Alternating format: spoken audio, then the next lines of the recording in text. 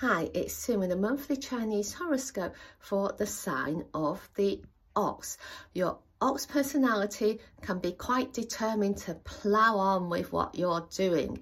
Sometimes though, you need to get others to pull along with you.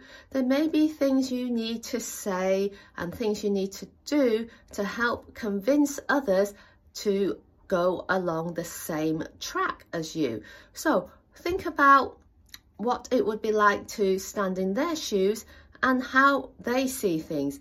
And when you can persuade others to accommodate you, you can all pull along nicely and see the great results you're looking for.